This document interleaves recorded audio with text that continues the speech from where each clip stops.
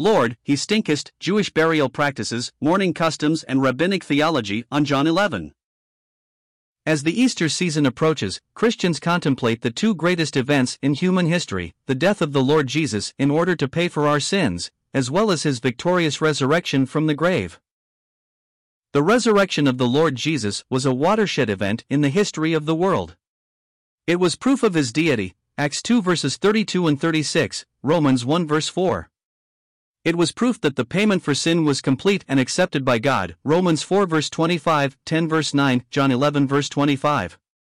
Finally, it was proof that the Word of God is true.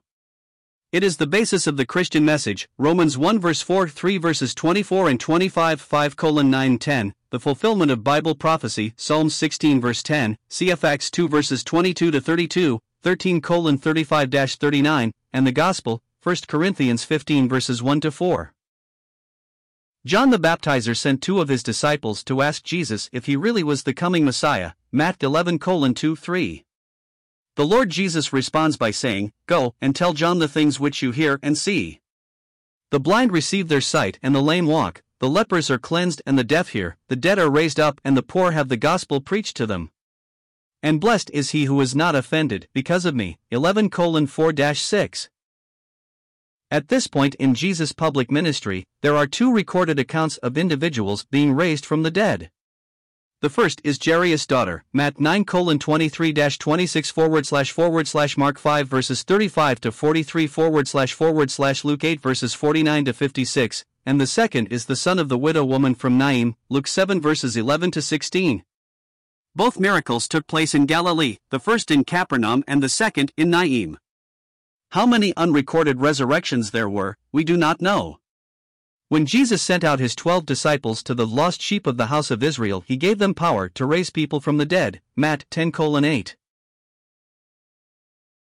In the first half of his gospel, the Apostle John records 7 miracles, or signs, to demonstrate that Jesus is the Christ, the Son of God, and that believing on him, one could have eternal life, John 20 verses 30 and 31.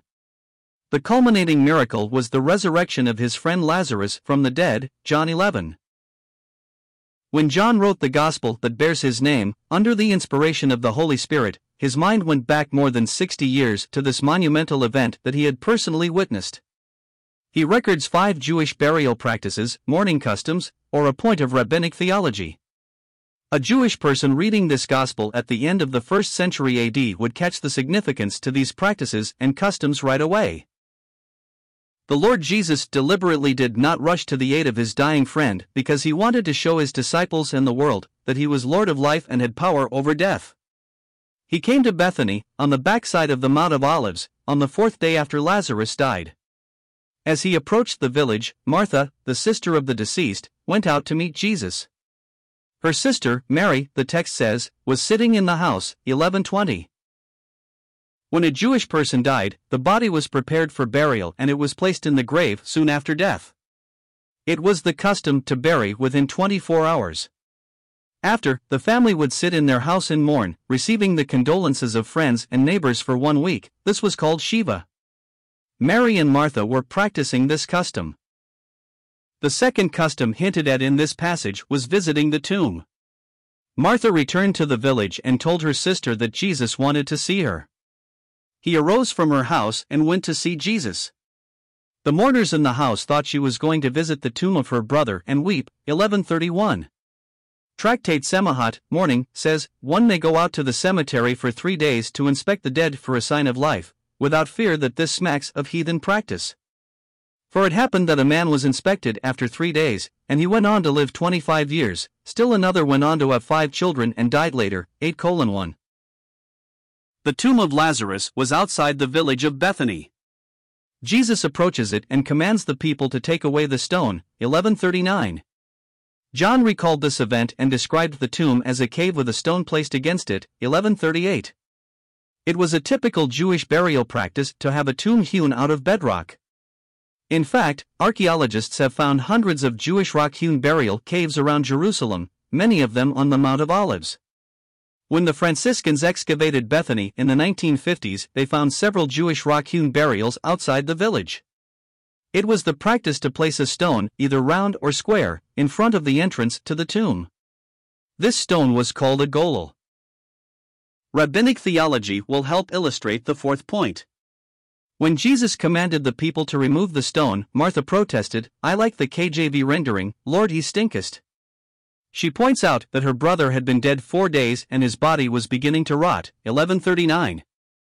According to rabbinic theology, the body began to decompose after the third day in order to expiate, or be punished for, the sins of the dead person.